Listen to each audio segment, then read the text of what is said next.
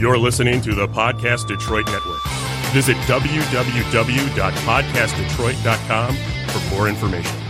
You've now tuned in to the Drawing Board Podcast, a powerful, thought-provoking discussion where we talk about family, relationships, ministry, community, and career. Let's see what exciting guests we have on our show today. What's the good news? This is Andre Ebron, the founder and the host of the Drawing Board Podcast, where we talk about family, relationships, ministry, community, and career. And tonight on the show, I have a very special guest. Our topic for this evening is education the great equalizer? And she has over 2 decades of investing, and with an affirmative yes, education can be and is a great equalizer. But Patrice M. Neal is the development director for the Michigan office of UNCF.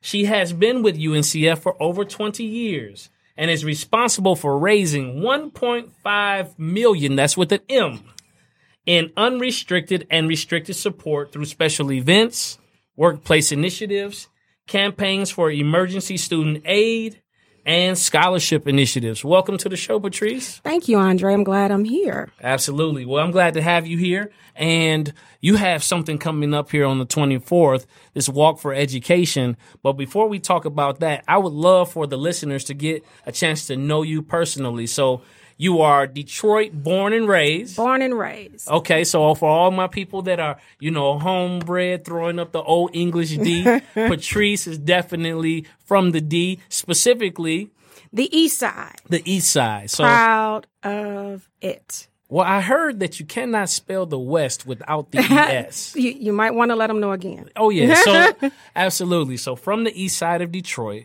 And where did you go to school? I went to, let's start. Elementary school was Guyton. So okay. we were way east. Guyton okay. Elementary. Then I went to Remus Robinson for a stint. Then I went to Columbus Middle School and graduated from Denby High School. Okay. All east. All east. Yes. All right. So a proud product of DPS. Proud. All right. So now you transition from DPS. Now you go into the workforce. Mm-hmm. All right. And walk me through that journey as a professional. What were your original dreams, aspirations, goals? It's interesting. I thought that I would end up being, as a child, a fashion designer. All right. Go figure. I could hear my mother laughing now. And then as I got older, I was like, you know what? I want to be an attorney. Okay. And then I realized how much reading I had to do. All right. And so life had different plans for me.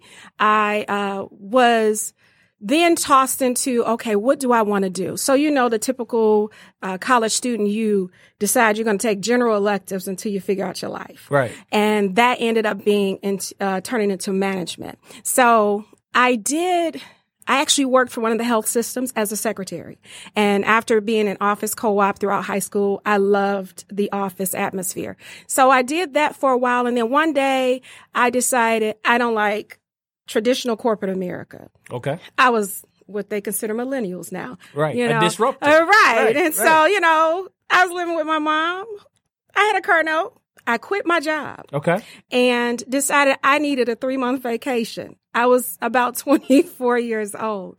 And one day I woke up, kind of probably because my mom and my stepdad said, you might want to. It's time to produce. And so I went to a temp agency. Okay. And ended up working as a receptionist for the United Negro College Fund. Wow. And so it was very fascinating because, the traditional Lou Rawls Parade of Stars, you didn't hear about UNCF, at least I didn't. Right. Until I got this opportunity. And so it went from temping as a receptionist to here we are over 20 years later. 20 years later. I had the opportunity to progress from a temp to working full time as an administrative assistant. Mm-hmm. And then ultimately the job became my passion and worked my way up, and now I'm the director. And so never thought of who knew that this is what I would be doing later on. But 20 years later, here I am. So this is almost like the epitome of the drawing board, right? So The Drawing Board, it is one of those, it's a thought-provoking testimonial, such as yours, that challenges those who are listening to you to examine their life and then to reimagine the possibilities. Okay. So you go from a 3-month hiatus that you decided to take with the Cardinal, right? I was tired. Yeah, you're tired, right? Just, I'm going to take a 3-month vacation, right? Yeah. And then you go into a temp agency, and what was initially temporary, you are now the director over the same program where you were the secretary. Exactly. There are so many principles within there, but one that I'd like to highlight for our listeners tonight, let's talk about commitment. So, like, what role did commitment play over these 20 years with you being with UNCF? As commitment, for me, I never put my name on anything that I don't value. And so for me to say, this UNCF thing, it piqued my interest. And then I saw the lifelong impact it had on the students and the parents, even though I was answering the phone. I decided, this is something I can commit to. And as I shared with you, this went from being a job to pay my bills to being ministry. All right. And so for me, it's my desire and my goal is to leave a legacy at UNCF that would ultimately say, someone would look back and say, after I'm gone 20 years from now from the organization, right, or possibly the CEO of the organization. Let's just, listen, who knows? Hey, Speak life. Go ahead, declare something. So I want them to say, that program, Patrice Neal started that. That has changed so many lives. That has afforded many opportunities to so many underserved and underrepresented students. And so for me, the commitment is I'm going to make sure that I follow through with what I've said. I'm going to make sure that I do what it is that I need to do to raise the money, to get the message out, to let people know that UNCF is here in Michigan and we're making a difference. Absolutely. Now, I want you to differentiate for the listener. You said it went from being a job to a ministry. Where's the defining line there? When I woke up one day and decided I have to do this, there was a thing of not a choice. Okay. Ministry to me is when you're compelled to do what you need to do, regardless to how you feel, regardless to the pay. Hello, somebody. Absolutely. Regardless to that, you're compelled. I dream about stuff. And I count that as part of the ministry where there are thoughts and ideas that have yet to be birthed. And that right there lets me know this is not just a job. I did the job. I went in, I checked off everything I'm supposed to do. I clocked out at 5:00 and I went home. But when not so much the work, but the weight of the mission started going home with me, and I found myself sharing with people outside of work, then I know, okay, now this is about ministry. This isn't about a job. And again, when you you work somewhere, as long as I have, and you don't necessarily count the cost of what you're making versus what you're doing. That's good. That's good. You began to say, this is I can help one student. And I want to share a story if I can. Absolutely. I remember I was still an administrative assistant, and back in the day, we did a mayor scholarship ball. And so we awarded students with scholarships. I think it was $10,000 to 5 students. Okay. Each. And there was this one young man. And I remember as an administrative assistant how that pierced my spirit so strongly. His mother was ill. He was from the west side of Detroit. He was a brilliant young man, he wanted to go into engineering at Tuskegee. All right. And he did that. And I remember he was so willing to volunteer. He wanted to speak and let people, know his story. We used him a lot at different events. And he asked me to take him home one day. I dropped him off after an event. And the impact of seeing his home, I'll never forget. He was living so far below the poverty line that his mother grew a garden in their front yard. Fenced in. I mean, she had every vegetable you can imagine because that's how they ate. It wasn't going to the grocery store, and grabbing some corn and some tomatoes. It was go to the front yard. And I'll never forget that young man because he later on went to graduate from Tuskegee University as an engineer. Awesome. So that I still have a picture of him to this day. Mm-hmm. And so that story has always stayed with me. And so I think about him a lot. And I think about, wow, what if UNCF didn't exist? Where would he really have ended up? Or would he have ever finished school? Would he have ever gotten into school? And the people he met along the way that he wouldn't have met otherwise, they were executives and CEOs because of the interaction and the networking. So that right there, that's always going to be my motivator.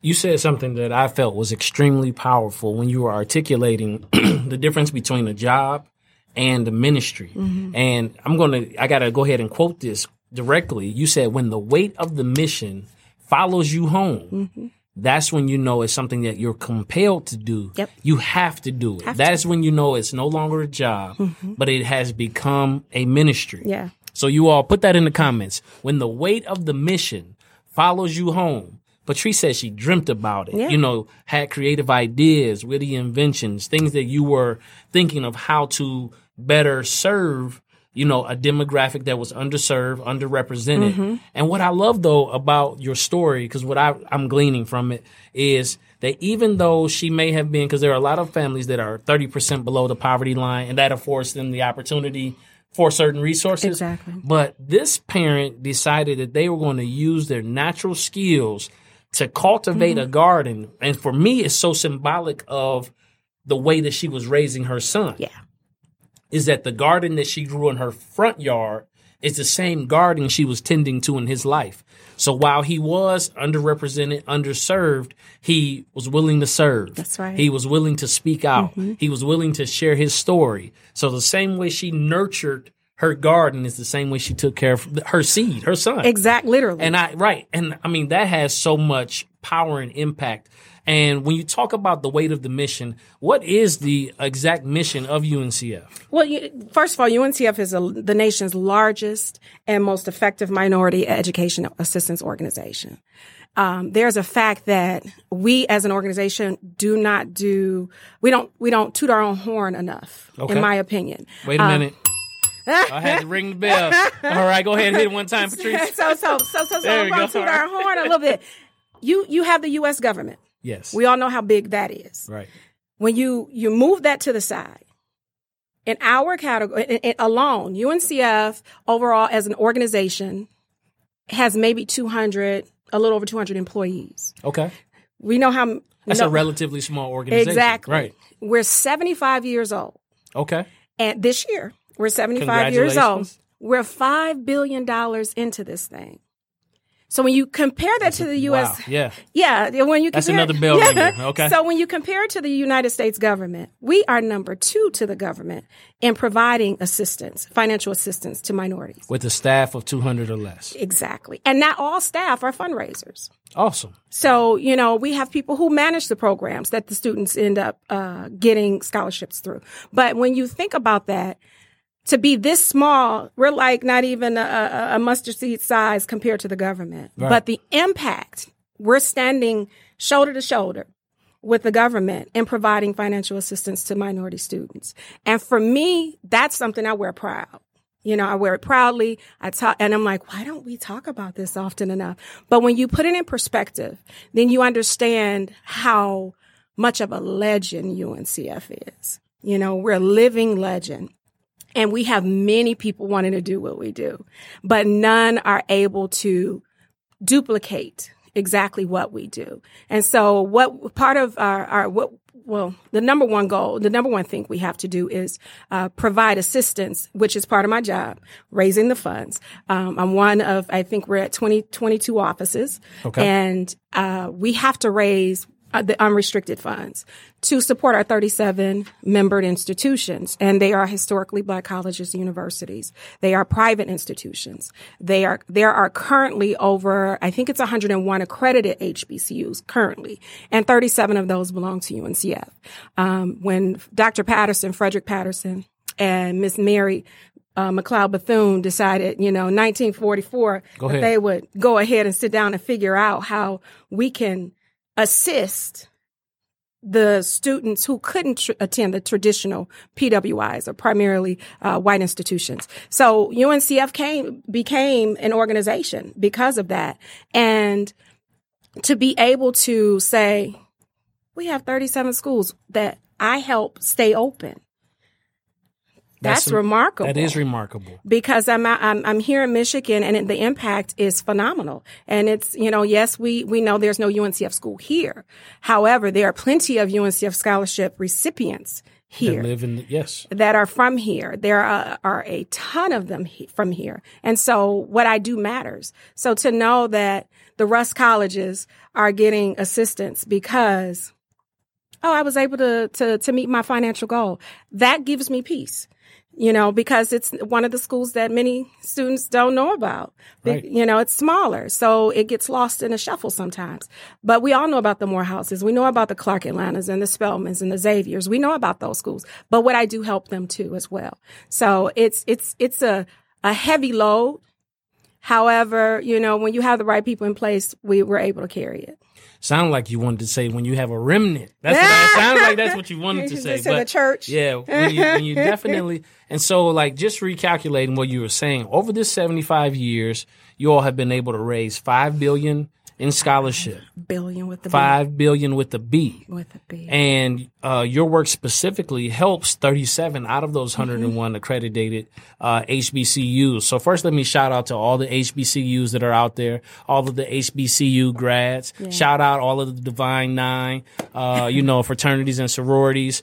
And for those who are listening, we'll plug this here as well. But if they were looking to help or assist in any way, where could they contact you, or how can they get in touch with you if they would like to provide donations? It's very simple. You can go to uncf.org/Detroit. Okay. And you will see that's the local mini site. And you can click on the donate button and donate that way.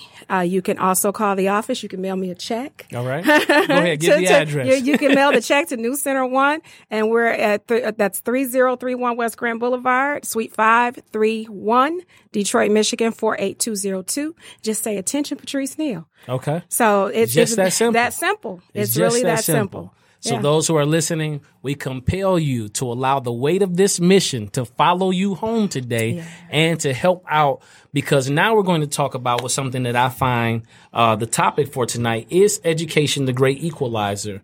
Because even in this day and age, we have several students, several scholars that are now first generation college students. Let's talk about that.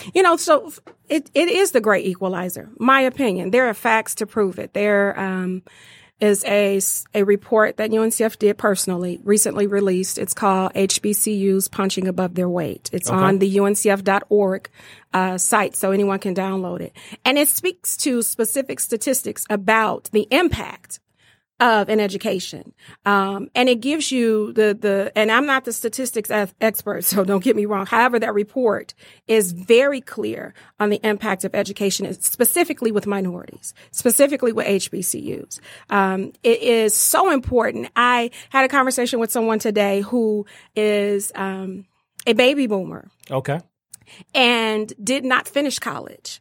And I felt so proud because she shared with me that she's made up her mind because of the impact of UNCF in her life in a short time that she's going to go back to school. Excellent. And she and so for me, literally, it was, I wanted to jump up and hug her, because education to me, if you don't have an education, be it you go to trade school, be it you decide you're going to, just study and take a certificate or a class or whatever. I think education, it is a key to unlock so many doors. And it's not just, again, about a job. Going to college, if that's your choice, 2-year, 4-year, it should be because it's a choice and not because you think you're going to get this big check at the end of the day. Absolutely. My opinion. I think when we do a disservice to our students, our children, when we feed them the only option of going to college, instead of feeding them the solution of an education. And so when you feed them that I think it changes their perspective, because you say to a high schooler, you got to go to college. You have to go to college. You have to go to college. You got to get a degree. Then they think, I got to be in school another 4 years, instead of showing them the importance and the impact of an education and being able to stand in rooms and have a conversation about any and everything because you have a quality education. And so for me, it shifts everything in life when you take the time to obtain in higher education. It does, like I said, it could be a 2-year, 4-year. Yes, we have 4-year institutions, but what I've learned in the 20 years, not every child should go to college. Okay. Because either they're not ready, they're doing it because that's what they were told they had to do. And you think about that student. If I decide I'm going to make my child go to college because that's what we do in my family. Right. And that child says, okay, we all know more than likely there's going to be some student loans. A lot of them. So now you've sent this child to college who really does not want to be there. Now you are incurring debt. The likelihood of that child deciding I'm going to graduate is pretty slim. So now you have a dropout with college student loan debt. And the chances of finding a job, now we're talking about a job that can help you afford to pay that debt off. Now you've put them in a no-win situation. And so I really implore parents to have a conversation about education, and lay all the options on the table, because there are many, and let that student child discover what it is that they really want to do. I didn't know what a gap year was when I was growing up. Oh, there was no such thing as a gap year. I'm hearing all this about gap years, and I was like, right. Wow. That wasn't, my mom wasn't having a gap year. There was no option. Right. So, it's if you take the gap year, take it.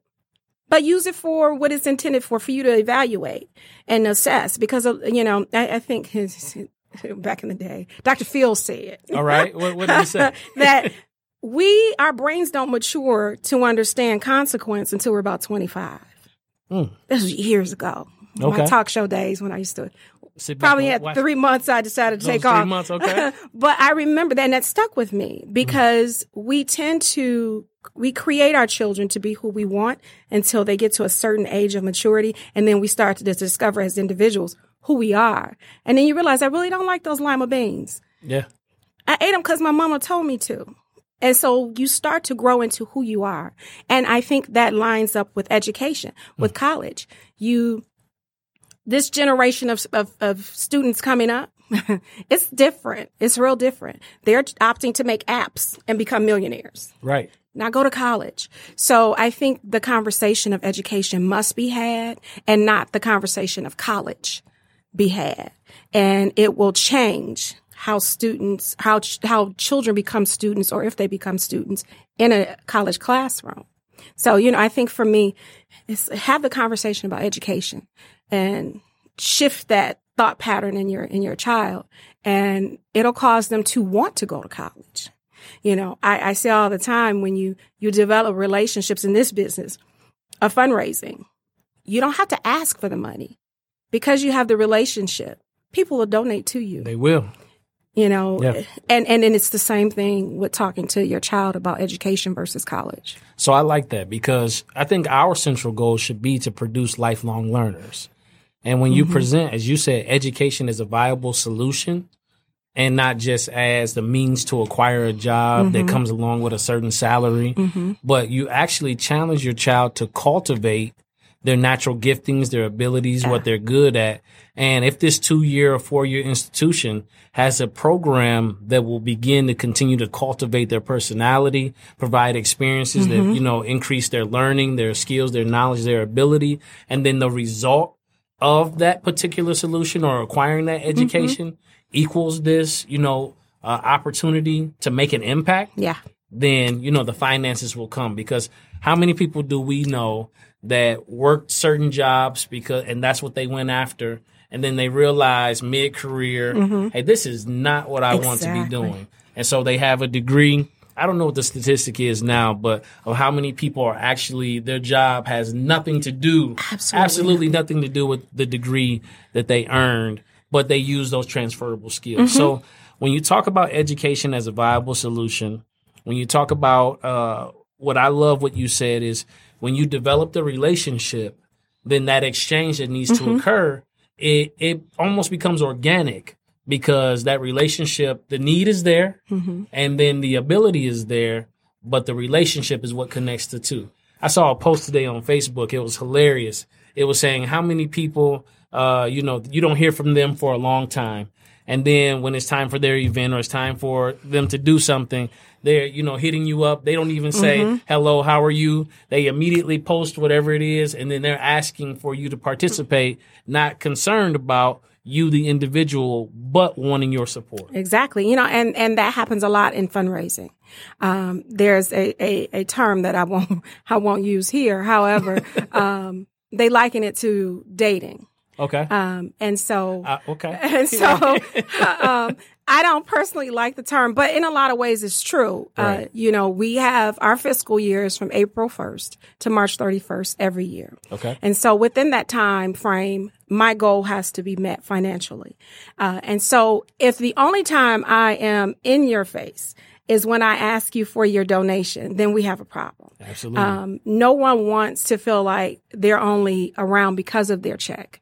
And so for me, it's about relationship building. And when you build a relationship with your community stakeholders, you build trust. And so when they see that you're always talking about your mission and you're never asking for the money from them, it compels them to write the check. And I've witnessed it over the years. And so I've witnessed it lately. And so to have relationships with your donors is so vital. It's important. You can't get around it. Otherwise, you will constantly see the decline in your finances and against your goal. You'll start to see your volunteers disappear. That's right. You'll look up and the walk is no longer 1,100 people, but it's more like 300. And so those are indicators of you don't have relationships anymore. You've lost your way. And so again, back to ministry. And so for me, it's all connecting. We have to have relationships. I have to send you a report on how I spent your money. I have to tell you what we're doing and not always waiting for an opportunity to come knock on your door and say, can you write me another check? So, you have to build those relationships. Did you know, and this is what I love about the millennial generation. So I happen to, I fall in that millennial generation. I'm one of the older millennials, but it is statistically shown that millennials are more attached to mission than they are the appearance of impact. So they want to know exactly okay, what are we doing? What is it going to, how does this disrupt the normative standards? How are we, breaking ground on something new? How are we innovating? So millennials are attached to mission. And that's what I love about what you're saying here is that when you can demonstrate and show impact, this is what your dollars are going to. These are the lives that you are changing, like the young man you brought up. And then myself personally, a young lady at my church, she's a senior this year, down at Talladega College. Shout out. She is, or I don't know how the process goes, but she's Miss UNCF down at Talladega College. And just to see the pictures and hear about her experience and how she's engaging with education and how she's she's excelling in everything that she's doing. And for UNCF to play a part or a role in her life as she matriculates and move forward, hats off to you guys, and keep going, Jameer. I know you're going to do great things. Super excited about the life that she's building, and we all know it's the grace of God that affords us that opportunity, and He connects us through relationship with organizations like UNCF that's able to fund and fuel our mission. Yeah. And so you talk about impact. Yes, our primary focus is our 37 member institutions. However, UNCF administers over 400 programs, scholarships and programs. In the 75 years, we've assisted close to 500,000 students get to and through college. Okay. So, the one thing used to be get them in school. We got to get them through it because a lot of students, again, the debt, you get in and you don't finish, you got debt. The government is not waiving that situation by no means. So our mission is to get them there and to get them out of there with a degree in hand. We also have advocacy that we do from our national office that has great impact. That's a K through 12 situation. Okay. So we get them beforehand. And, so there are tons of things that UNCF does. The impact here in Michigan. Tell me more about that program, the K through 12 program. So advocacy is something that we have. Sekou Biddle, he's over our advocacy in D.C. We're working to get that going here. It's very successful in Indianapolis in that market. And it's something that reaches out to the students who are in a situation like DPS students. Okay. And so we form a relationship with DPS. That's the goal. Hopefully we get it done. Okay. And get in there and develop those students so that we can get them over to the college phase. It's needed. It's grossly needed. Because our scholars are, some of them, 2 to 3 grade levels behind, and it's not a shortage of opportunity. And that, I think, as an educator, and everybody that's listening that's in education could attest to this, is that even though they may move on to the next grade, if you know that you haven't shortened the distance between their deficit of knowledge in a substantial way, even though they go from 8th grade to high school, like you can affirm and know that they are not prepared for that level, and they only have 4 years to truly engage with the information. Because here's the thing, like the standards don't change just because there's a deficit. That's right. And so we need to, it's that collective model where we use all of the stakeholders. And do me a favor, Patrice, who are the stakeholders for UNCF? UNCF, well, we have our foundation community here in Michigan who are consistently and constantly supporting UNCF.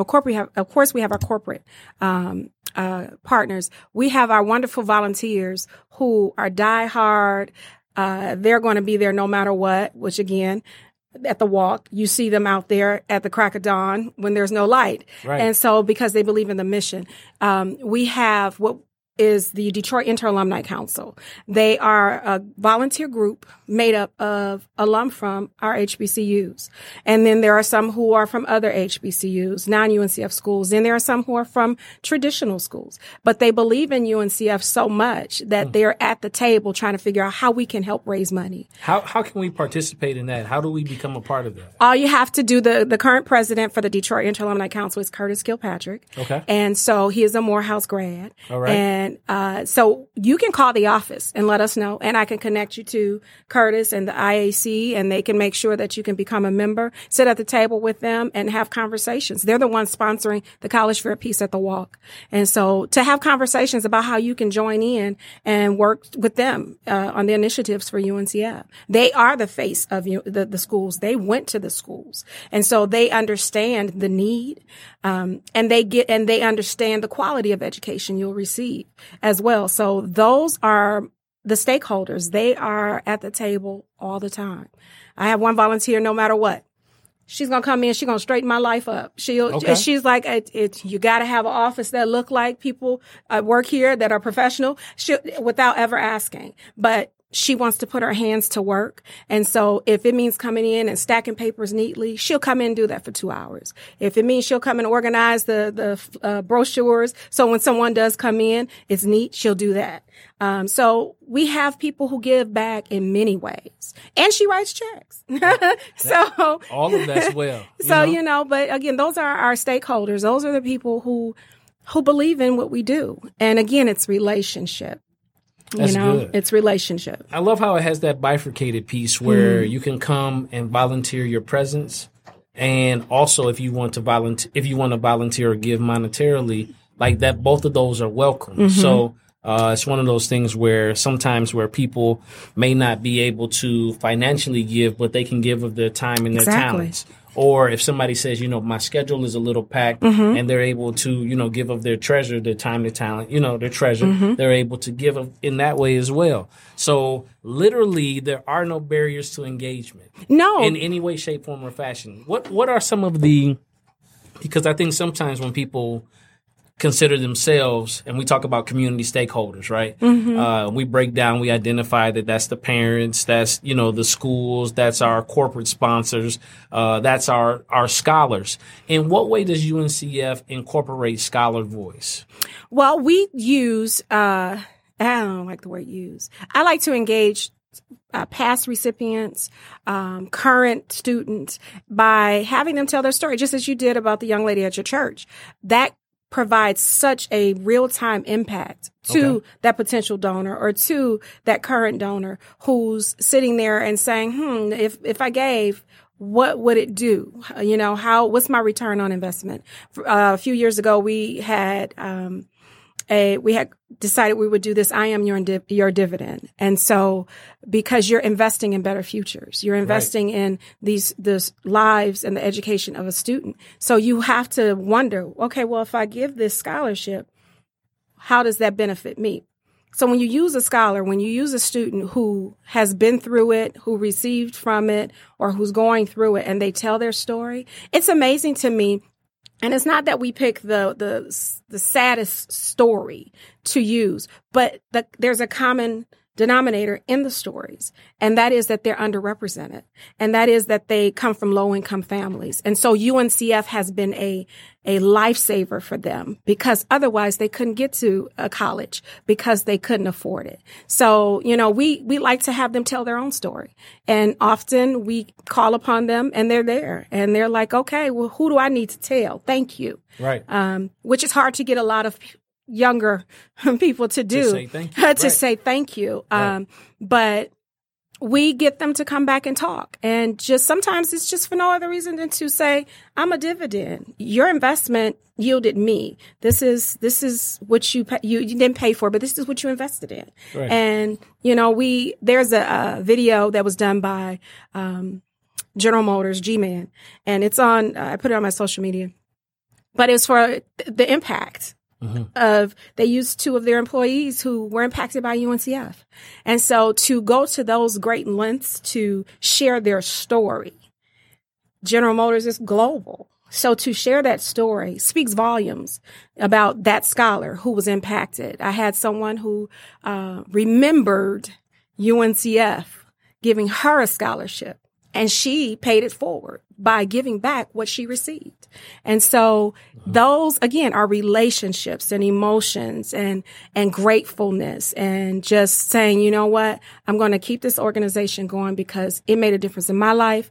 And the times we're in now, we got to keep helping. We have to do more, for sure. I agree. So you're talking about someone has the potential to have a global impact by sowing a seed or by giving or donating to the organization, because it's very difficult to not be compelled when your ROI is looking you in the eye. That's right. And they're shaking your hand and they're telling you, thank you. Thank you. Like, gratitude is extremely important in the line of work as far as development and fundraising, because people, they want to see that. They want to see in some way how their hard-earned, finance or work is translating in somebody else's life. And so in Michigan, it's, again, because I get the question, and I started this thought a few minutes ago, but I'm always asked, how does it impact Michigan? UNCF, there's no UNCF school here. I don't know anybody who got a UNCF scholarship. Why should I give? I've had a few of those calls lately. But in academic year 17-18, in Michigan, there were over 160 students who received over $2 million in scholarships through UNCF in Michigan. Okay. In Michigan. 160 students. Oh, it was a matter of fact, it was 163. 163 students. 2.2 million. In Michigan. In Michigan. 17-18 school year. Yes. 2.2 million. Correct. Okay. So that is the investment and the impact that's being made right here in Michigan through UNCF without an HBCU here. And so, it's very important to understand that there's a far reach, and so you don't think about, they're like, well, no one's ever received a UNCF scholarship that I've talked to. And I like to debunk myths. Let's do it. So this is a myth. A UNCF scholarship doesn't exist. There is not a UNCF scholarship. UNCF administers scholarship programs. So you will see scholarships named after Andre. Okay. You will see scholarships named after Patrice that UNCF administers. That's what you'll see. So I had a nice conversation with someone who's an executive somewhere. And she was like, well, I'm doing this because my company told me I had to. And I've never heard of anyone who got a scholarship, a UNCF scholarship. And I laughed. And she said, well, I'm not sure what's funny. I said, because you're right. You don't know of anyone because no one exists. And she said, okay, oh, wait a minute. And so when I explained to her the difference, right. And this is just about, it's not semantics. It's really about facts. There is not a UNCF scholarship. You can't search my website and find UNCF scholarship. You can search it and you can definitely find that there is a McGregor Fund scholarship for Detroit students. You can definitely go in there and you can find that there is a DTE Energy scholarship for students from parts of Michigan. You can find that. And it's all through UNCF. UNCF is kind of like a library. Okay. We're providing resources. You go in the library, you look for a book on gardening, there it is. Right. The library didn't write the book, but it's there. And so it's the same thing with UNCF. We're not funding this specific scholarship. We're administering the program that's funded by a donor. And so when people hear that, it kind of shifts their perspective. And then they're saying, oh, so go back, talk to your friend and say, well, what scholarship did you get? And you'll see, more than likely, especially at an HBCU, UNCF or otherwise, you're going to find that they did get assistance from UNCF because we provide scholarships through a lot of colleges, HBCU and non-HBCU. And so it's because we administer several programs. Now, a lot of people, especially when you talk about scholarship dollars, they're just looking to make sure that balance has been reduced. Right. let's be honest. That's true. It's like, okay, you get your receipt or your spread about, what's owed that year. And it has a detail on, what scholarship has come. And so they're not looking at the main thing you're looking for is like, does it say zero? Does it say zero? Or is my room and board left on here? Let me make sure. Oh, Lord, I still have to buy these $500, $600 books. Yeah. And so a lot of times it is important for us to pause for a minute and understand, because you guys administer and liaise, between where the need is and then those who are able to donate. Correct. So now let's talk about, we have it coming up. All right. It is coming up this August 24th, Saturday. Woo-woo. Whoop, whoop, hit the bell. All right. Yes. August 24th. Yes.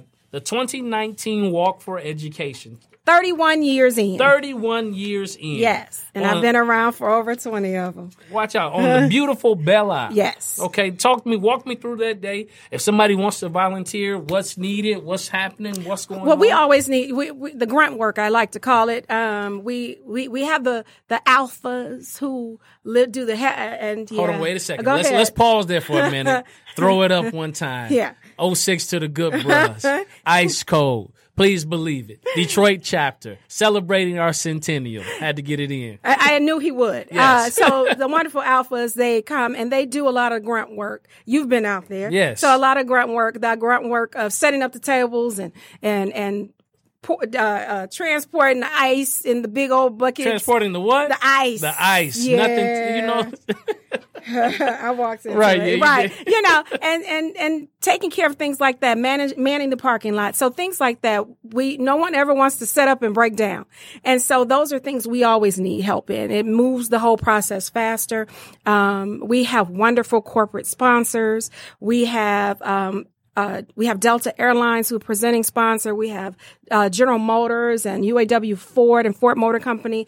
Our wonderful sponsors are presenting sponsors. And so they make this a little bit easier for me. Okay. I am one of a very large staff in Michigan. Yes. Drum roll, please. Drum roll.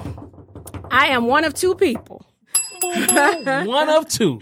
For the entire state of Michigan. Wow. So when I have my volunteer arms, I like to call them, they're the extensions. Yes. And they go out and they come in the form of sponsors, and they come in the form of, and I have to give shouts out to all of my sponsors, to the Comerica Bank, to Hinkle Corporation, to AAA of Michigan, or the Auto Club Group, to Meritor. We have Bridgewater. And if I forget someone, I might be in trouble. So let's take like, look, let's make sure. So we have quite a few sponsors who are always willing to say, yes, we endorse this. We believe in this.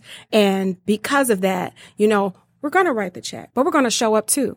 A lot of our teams, because the Detroit Walk in UNCF is the absolute largest walk within UNCF's network. And shout out to Detroit. Has been the for largest in the nation. Going on year 9. So we wear that proudly. Yes. And I'm constantly asked how. We have a financial goal of $750,000 for the walk by itself. And we continue to reach towards that $1 million mark. We're going to get there eventually. Absolutely. And so the reason we're able to do it almost effortlessly is because UNCF is a charity of choice for a lot of people. Okay. And so it makes it easier. So when I don't have to stand up and convince you to believe in me because your coworker is telling you, man, you got to do this. Right. And this is why. And then that one tells another one. And so it makes this easier. It makes the message easier to share. And because of that, the walk has become so successful. It's a wonderful outreach component of what UNCF does, which, since I'm saying that, the college fair part, which is sponsored by the Detroit Inter-Alumni Council. And we're doing something that I'm personally proud of this year that's never been done. Okay. This is huge. Lean in. It's a big deal. Lean in. It's a big deal for all of you parents who have high school students, who have seniors especially. Right. You come to the walk Saturday, August 24th. Okay. We start at 8:00. There will be a college fair tent that will have currently about almost 20 schools represented. However, the key is that you need to get them there because there is an opportunity for your high school seniors to apply to. Okay. Drum roll, please. Not one HBCU. All right. Not 10. Not 10. Not even 30. Not 30. But they have the opportunity to apply to up to 54 HBCUs at one time. At one time. This is the key word. Here's the key. Here's the operative word. Major key. Lean in. Lean in. It's for free. For free. You tell me I can apply to 54 HBCUs on August 24th, go under the college tent. Yes. My high school senior. Yes. And I can apply to these colleges for free. For free. For free. On site. So the $35 college application fee per college, per yes. school that I would normally have to pay, I can apply to 54 schools yes. for free. For free. So the application fee is no longer an excuse. It's not an excuse. And not only is that not an excuse. Okay. There is a $25 registration fee, pre-registration fee to participate in the walk. But if you are coming as a student. Okay. Who has a parent that says, this is my senior and I want them to apply. I'm coming yes. for the college fair. You don't have to pay the registration fee. So I can come to the walk. Yes. For free. Yes. And apply to these 54 colleges for free. Yes. Okay. So literally the only thing I have to do is get there. Get there. Bring your friends. Get there. Get there. Because, again, like I told the story about the young man and his mother grew a garden because that's how they were able to eat. There's a lot of people who that $35 is gas for the week. Absolutely. It's the money that will determine if their electricity stays on. That's right. You know, and these are realities. Yes. And so to say to me, I am not going to college, and my question will be why? It's because I can't afford to apply. There are many schools I want to apply to, but at $35 to $50 a pop, we can't afford it. Well, here's your opportunity. Right. My goal is to remove barriers so that these students, and it's not just Detroit, it's the entire state of Michigan. If you can get to Belle Isle, come to Belle Isle, take advantage of an opportunity given to you for your future. You can choose which schools.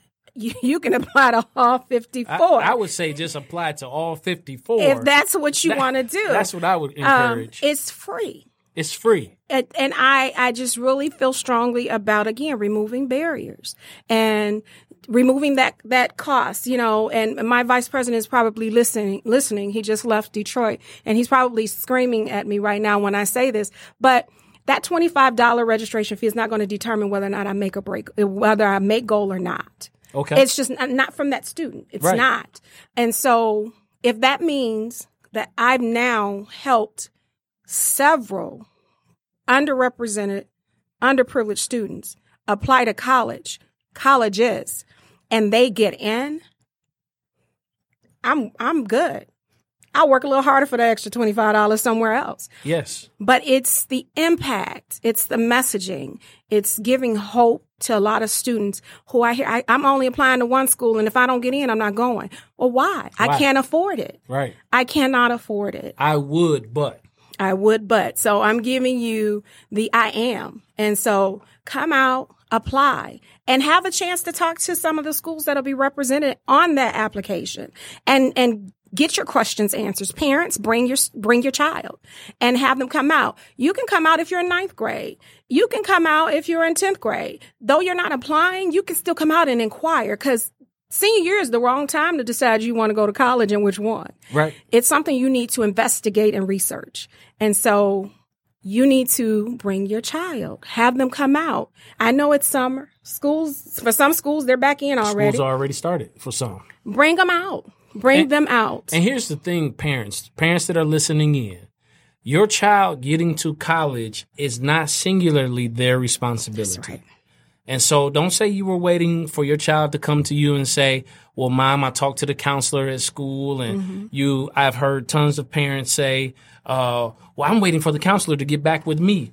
Well, you have an opportunity where representative for close to over 20 HBCUs will actually be in attendance on August 24th. That's right. At Belle Isle. At Belle Isle.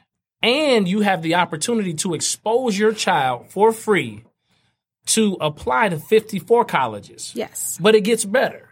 You have the opportunity to place you and your child in an environment where corporate sponsors, where some of your highest level executives and professionals will be on the grounds having conversations, supporting the mission of UNCF. Of course, the Ice Cold Brothers of Alpha Phi Alpha will be there. And of course, all of the other, organizations will be out there that are consummate professionals in their own right. But I also, now I get to put out a challenge, right? So I challenge the Run Club, We Run 313. They're making all type of news, international, national news out there. They're a great run club. Brother Lance Woods, who is in Alpha, and I can't think of the other brother's name, but two brothers decided, one from the East, one from the West. They decided to come together and start running. And now it has just created so much traction. The only reason I haven't been there because they run on Tuesdays and run on Thursdays. Right, so on Tuesdays it's 2 Mile Tuesdays. I think I can get a 2 mile in, but it's during the same time that we have the show. And on Thursdays it's a 5K, 10K. I don't think I'm there yet, but I got to work on it. So here's the challenge. I want to put it out to We Run 313. Would love for you all, because if I have an individual group that I want to create and we raise funds together, we can do that as well. You can do that. You can go to the uncf.org/Detroit Walk. Okay. And you can register, and you can form your team, and you get to see who you're competing against. Okay, great. So to all of the Divine Nine, make sure you get your walk run groups together. Because there is a Greek trophy to be taken. Okay, okay. Anyway, there's a Greek trophy to be taken. And to all of the corporate sponsors, to all of the individual teams out there, get your team together, put it together, because it's all for a great cause. And again, Patrice, in these last couple minutes, give them where they can register, what needs to be done, and how we move forward. Like I said, you can go to uncf.org/Detroit Walk and register for the walk, which is next Saturday, August 24th at Belle Isle.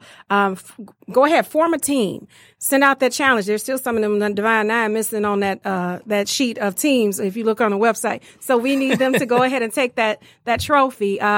There's also, like I said, we have the college fair. So if you have questions, you can call the office. If you want to volunteer, you can call the office, 313-873-1500. Absolutely. And as I always say at the drawing board, your future is not behind you. It is not before you. It is within you. And I used to hear Tom Joyner say this all the time, but he would always say at UNCF, a mind is a terrible thing to waste. Make sure you come out August 24th. Saturday, Belle Isle, supporting the 2019 Walk for Education. Patrice, thank you so much again. Thank you for being my guest. And I look forward to being out there on the 24th. And I'll probably put my headband on and some sweat gear. Well, God bless you all. And I look forward to seeing you next week.